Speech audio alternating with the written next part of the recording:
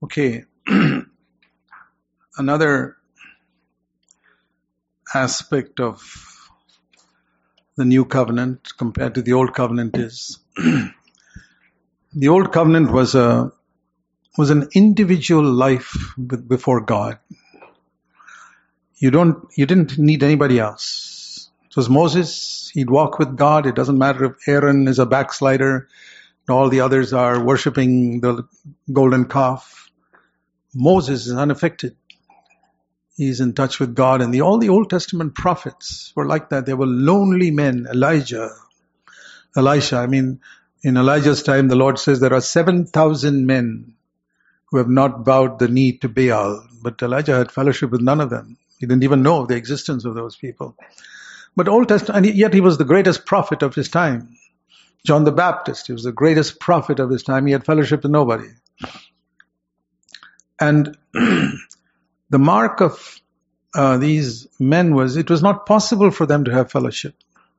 Even the 12 disciples of Jesus, they walked with him for 3.5 years.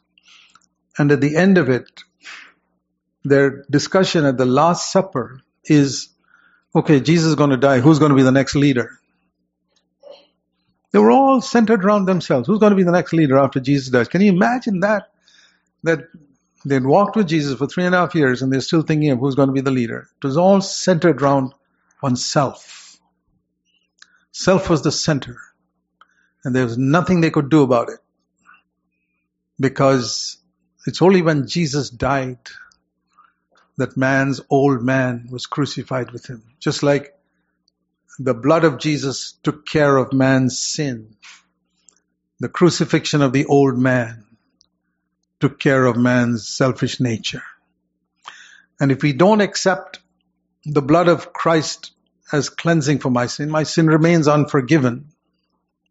And if I don't accept my old man being crucified with Christ, I'll remain defeated in my life. And just like I need a revelation from God that my sin was dealt with through the blood of Christ, I never saw it. None of us saw Christ dying on the cross or shedding his blood, but by faith we believe that he shed his blood for my sin, and we have the absolute assurance that all our sins are forgiven. I think there are many of us who are absolutely convinced that there's not one single sin, not even the most horrible sin that you've committed in the past, which hangs over your head. It's cleansed in the blood of Christ. We equally need revelation on the fact that our old man, Romans 6, was crucified with Christ. Without that revelation, we will never be able to put it off. That nature which we inherited from Adam, that old man that wanted to sin, has been put to death. And if I accept it, now what if I don't accept it? Well, what if you don't accept the fact that Christ's blood was shed on the cross? Your sins are not forgiven, even though it was shed on the cross. And what if you don't accept the fact that your old man was crucified with Christ? You don't get victory, even though it was crucified with Christ. You're not accepting it. It's not going to change anything that happened on the cross. You don't accept that his blood was shed for your sins, so what?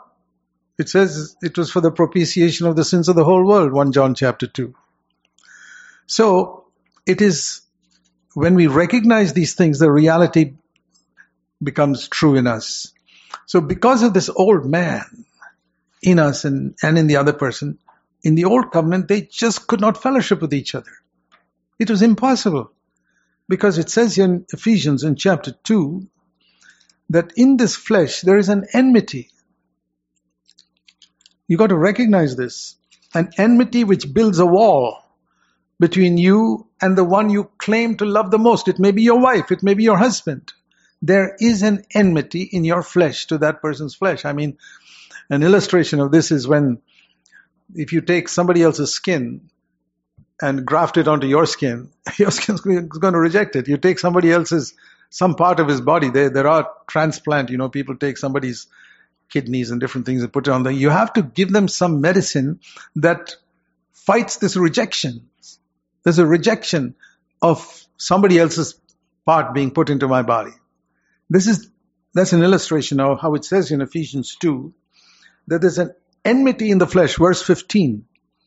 There's an enmity in the flesh, and Jesus abolished it on the cross. And this enmity, verse 14, is what builds a big barrier of a dividing wall. And you can say you love somebody very much, like your wife or your husband, but there's an enmity in your flesh towards your husband, towards your wife. That's why you clash. And that's why sometimes you don't talk to each other. Who built this dividing wall? Not the devil. You built it yourself. Because of this enmity, you got to recognize it. It's there. And Jesus dealt with it. He broke down that dividing wall. He destroyed that enmity. And if you accept it, fellowship will still not be built if the other person does not deal with the enmity in his flesh. But if two people both deal with the enmity in their flesh, and then a dividing wall will never be built, not even for a second, then they'll have fellowship. That was just not possible in the Old Testament, not because they were inferior to us, but because Jesus had not crucified the old man yet. Just like the Old Testament people, they had no assurance that they were justified before God because the blood of Jesus was not shed. It was in the future. For us, it is in the past. We don't have to live like the Old Testament saints wondering, are my sins forgiven? We are absolutely sure that our sins are forgiven. But most Christians, I'd say more than 90% of believers I've met, they believe with all their heart the blood of Jesus has cleansed them, but they're not so sure that the old man was crucified. And that's why they have problem in relationships with others. There's a wall, an invisible wall. There's a lot of courtesy, and they know psychology and all that, but psychology does not break down the dividing wall between husband and wife or between two brothers. We have to go beyond psychology. It's all a deception to think that psychology will build relationships between people. It's the cross. It's only if two people are willing to die on the cross that fellowship is built. There's absolutely no other way. The rest is just friendship. Most Christian husbands and wives have friendship. Some Christian husbands and wives don't even have that. But true fellowship goes way beyond this. There is zero barriers of dividing walls. There's zero enmity. Not because they've got rid of it, but they keep that flesh on the cross. God does not eliminate our flesh when we are born again. In the Old Testament, I'll give you an example. In the time of Jeremiah, as far as I know, if I understand the timing of the time in which the two different prophets lived, there were some other prophets who lived in Jeremiah's time. Even there was a prophetess called Huldah, and one or two of the other prophets who prophesied against Babylon who lived at that time. But they couldn't have fellowship. They lived in different parts of the country and prophesied. God could not put them together because they'd be clashing with each other. And that'd be a terrible testimony if the two prophets were fighting with each other. So God kept them in different places. And it was not possible.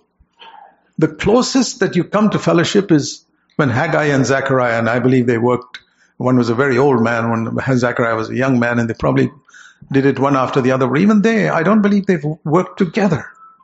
It was not possible, even though they prophesied one after the other. So this is the difference. In the entire Old Testament, not a single person could have fellowship with another. But the moment Jesus comes, he sends out his disciples 2 by 2. Right in the beginning. This is the introduction of the new covenant fellowship. You have to learn to work with another person. He did not send them out one by one. That is Old Testament. Jesus was in heaven. He sent all those prophets from Noah, Moses, everybody, all the way down to Malachi, one by one. But the moment he came from heaven to earth, he started sending them out 2 by 2, introducing the new covenant. Have you understood this? That fellowship is one of the marks of new covenant life. If you're not able to build fellowship with another, you have not understood the new covenant. Now, it is, as I said, it requires cooperation from both sides. But if two people say we have understood the new covenant and they can't have fellowship with one another, something's fundamentally wrong. If a husband and wife sit here in this church calling themselves New Covenant Christian Fellowship members and they can't fellowship with each other, something is wrong. It's just hypocrisy. It's hypocrisy to say of New Covenant Fellowship and there's no fellowship in the home between two people. Where will it be between more than that? So we have to fight for this. We say, Lord, I want to enter into this life of the New Covenant, which is not this individual holy life of a Moses who gets alone with God, or a Isaiah or a John the Baptist alone in the wilderness, but people coming together.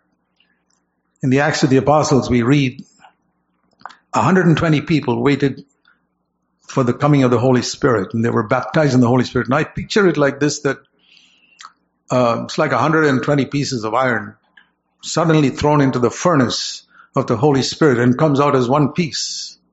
That's how God wants us to be in the church. It's not that we are not different in different views and all that, but there's an inward unity. It's not just theoretical. It must be practical. And the only way we can accomplish it is by taking up the cross every single day and putting that flesh in us to death. That which is accomplished on the cross, we must apply to ourselves every day. Just like the blood of Christ. You need the blood of Christ every single day of your life to cleanse you from even the slightest thought of sin. You cannot afford to live one single day without the blood of Christ. You need to acknowledge your sin. And even if you are not aware of conscious sin, there's unconscious sin in us every single day. That's why I believe that we need to pray for forgiveness of sin every single day. Give us this day our daily bread. And forgive us our sins this day, what we have done. I believe both are related to a daily affair. And I can live perhaps a whole day without consciously sinning. That's possible. But not unconsciously. Unconsciously, we'll be sinning till the day Jesus comes. And that's why we need to ask God to cleanse us. We walk in the light. Walk in the light means I'm free from conscious sin. 1 John 1:7. It says the blood of Jesus will cleanse me. From what? I'm already free from conscious sin. I'm walking in the light. It cleanses me from that unconscious sin which prevents me from coming before God. So I walk in the light, free from conscious sin, but the blood of Jesus still needs to cleanse me. In the same way, I need to take that which is accomplished on the cross and make it a reality in my life. Those who belong to Christ, Galatians 5:24. Crucify the flesh. They have crucified. It's a permanent attitude they have towards the flesh. The flesh with its affections and lusts, as far as I'm concerned, is crucified. And I live in that position every single day. Galatians 5:24. And if the other person also lives in that position every day, we'll have glorious fellowship. Every single husband and wife. Because the cause of all conflict is the flesh of Adam that comes forth from us, where I want to sit on the throne. Where self is not crucified, Christ is not on the throne. If Christ is on the throne in that person's life and self is crucified, and Christ is on the throne in my life and self is crucified, how can we ever not have fellowship? This Christ within me can't have fellowship with Christ in the other person. It is always self. And you see that in husband-wife relationships where they say they love one another, they do so many things for each other, but self is still on the throne. They sacrifice so many things for each other, they say they love one another, but self is on the throne. And when there's a conflict, each person thinks, the problem is actually with the other person. Myself is on the cross, but the other person's self is not on the cross. And that attitude itself shows that I haven't understood the way of the cross. In the way of the cross, I'm not here to judge the other person. No.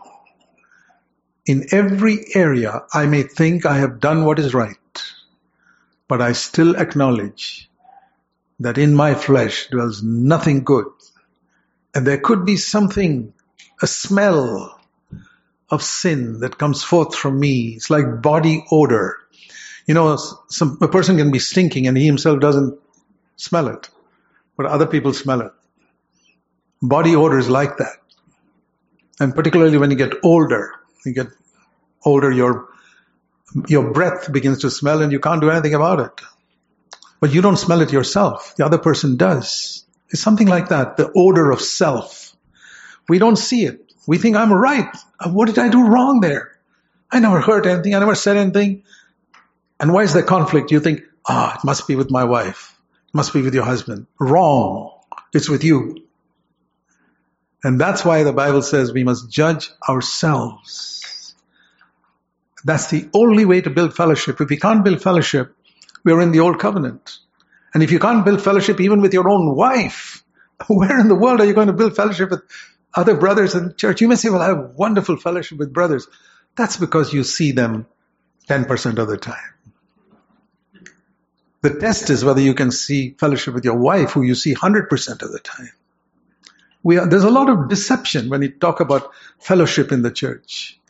True fellowship is 24-hour thing. Nothing can disturb my fellowship with another person if I die on the cross and the other person dies on the cross. And if a conflict arises, I will not say the problem is with him. I will do what it says in 1 Corinthians in chapter 11. This is very interesting. 1 Corinthians 11 is talking about the breaking of bread. And many people don't realize this. Breaking of bread is a symbol of fellowship. That here, forget about a whole crowd. This brother and I are breaking bread. Think of two brothers breaking bread together, drinking the cup, just two. He breaks bread and I break, and I take part. What am I saying? I'm saying, Lord Jesus, I want to enter into this brokenness there was in you when you went to the cross. I want it. And he says he breaks bread with me and he wants it. But we can't have fellowship with each other. Something is wrong. And I can say the problem is with him, and he can say the problem is with me. It's like a husband and wife if they break bread together. Why can't they fellowship? The solution is 1 Corinthians 11. It says here, verse 28, let a man examine himself, not the other person, and thus eat the bread. Am I willing to be broken? I'm not interested in finding out whether he's willing to be broken. That's none of my business. I have to examine myself, period. And then eat the bread and drink the cup. And verse 31, if we judge ourselves rightly, the wonderful thing is one day when Christ comes again, there will be no judgment for us. I thank God that God opened my blind eyes to see this truth more than 40 years ago. For 16 years of my born-again Christian life, I never knew it. I sat thinking the problem is with everybody else. I hope you don't have to waste many more years like that. If you judge yourself rightly, in the day of judgment, when you stand before the Lord, He will say to you, I have nothing to judge you in. You're perfect. Well done. Do you want to hear that? Do you want to hear that from the Lord? I'm so desperate to hear that. I remember the other day when I was meditating on the words of the Father to Jesus at his baptism. This is my beloved Son in whom I am well pleased. I said, Father, can you say that about me? This is my beloved Son in whom I am well pleased. This is my beloved daughter in whom I am well pleased. Not what the world thinks about me or the church thinks about me. That's garbage. The opinion of all the churches, what they think about Zach Poonen is fit for the trash. Father in heaven, can you say, this is my beloved Son in whom I am well pleased? Long for that. And say, Lord, I'm going to judge myself in every area which displeases you. That's all. And people don't see 99% of my life. What's the use they're approving the 1% they can see? Worth nothing. Don't ever be happy that people who see 1% of your life think you're a wonderful saint. You've got to be fooling yourself. A lot of Christians are like that, unfortunately. Even your wife may think you're a very spiritual person. Tell me, what does your wife know about your thought life? Anything? Does your wife know whether you love money? Of course she does not. She can live 50 years with you, and you can conceal the love of money by appearing to be very generous on the outside. And yet the love of money may not have gone from you. It may be deep down inside. You may be seeking your own in the things that you plan for your life and your career. You can be seeking your own, not the glory of God. But yet you can give the impression of a very wholehearted Christian. And even in the ministry of the word, you can give the impression, I'm burdened for the body of Christ and reaching this, that, and the other. God sees through it all. There's that element of seeking honor. It'll all go. If I say, Lord, I'm going to put my flesh on the cross, I'm going to judge myself. There's tremendous power when even 2 or 3 people come together in this type of relationship, and the devil is determined to stop it. See what Jesus said in Matthew chapter 18. One of the most misquoted verses in the words of Jesus. Matthew 18:20, where 2 or 3 have gathered together in my name, I'm there in the midst of them. See, the correct translation is are gathered together, not have gathered together. Where 2 or 3 are gathered together by the Holy Spirit. Not just you and I say we come together in the name of Jesus. That's how every church in the world, every cult in the world says, we've gathered in the name of Jesus. Lord Jesus, you are here. There am I in the midst of you. He's not.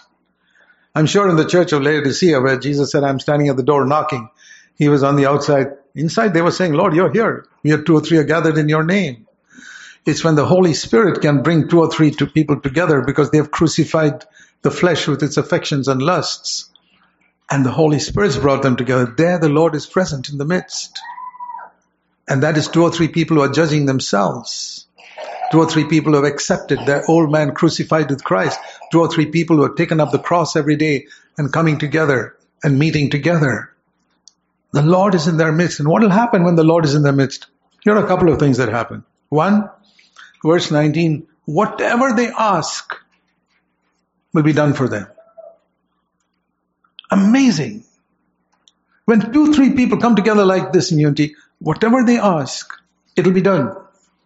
And secondly, they will have, verse 18, they'll have power to bind satanic activities in their home and in the church and wherever God places them. I want that power. I want the power to be able to bind satanic activities in my home when it affects my children or affects my work or my relationships at home. I want the power to drive out satanic forces from the home where I live and from the church where God gives me responsibility. And I believe that's possible if 2 or 3. That's why it's not possible with 1.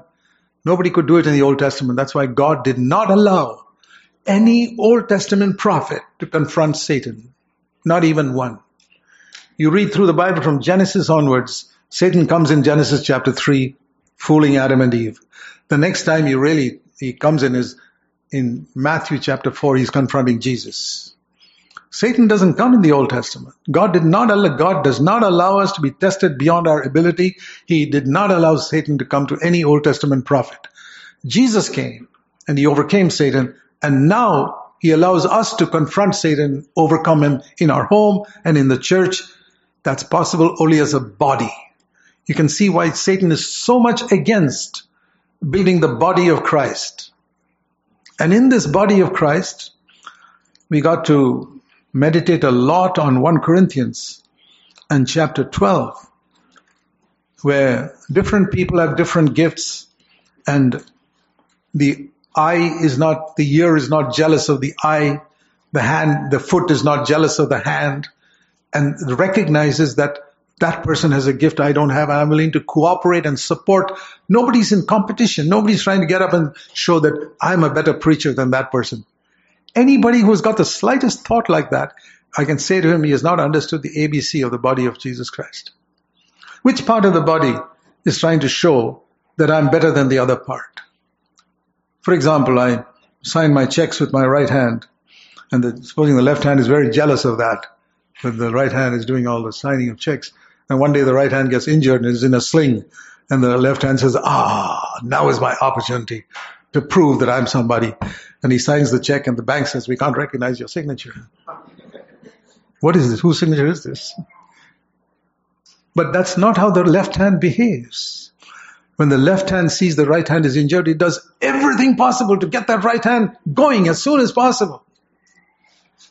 Do you see a church like that? Where we do everything possible to promote that brother who's got a greater gift than me. And I want to stay in the background. Even Jonathan could do that in the Old Testament to David. Why not we in the New Covenant? Where I'm not thinking of my gift or thinking that I'm superior to that person and see how I can bless people. Boy, if you think like that, my brother, you're a hindrance to the body of Christ. You're a cancer in the body of Christ. And there are a lot of very gifted people who are cancers in the body of Christ because they're promoting themselves. They're always thinking of how gifted I am, how well I can sing, how well I can preach, or how well I can do this. They are the biggest hindrance in the body of Christ. Because in the body of Christ, things work in a very different way. It's exactly like the human body. And it says in 1 Corinthians and chapter 12 that God, see verse 23, verse 24 in the middle, God has so composed the body, giving more abundant honor to that member that lacked gift, so that there is no division in the body. Meditate on those two verses. How does God ensure that there's no division in the body of Christ? Division in the church is one of the biggest problems all over the world. How do you ensure there's no division? I don't mean external division which is visible to everybody. Inwardly, where you have a division, it's by giving more abundant honor to the member that lacks gift. Why does it say that a husband must honor his wife, recognizing she's a weaker vessel?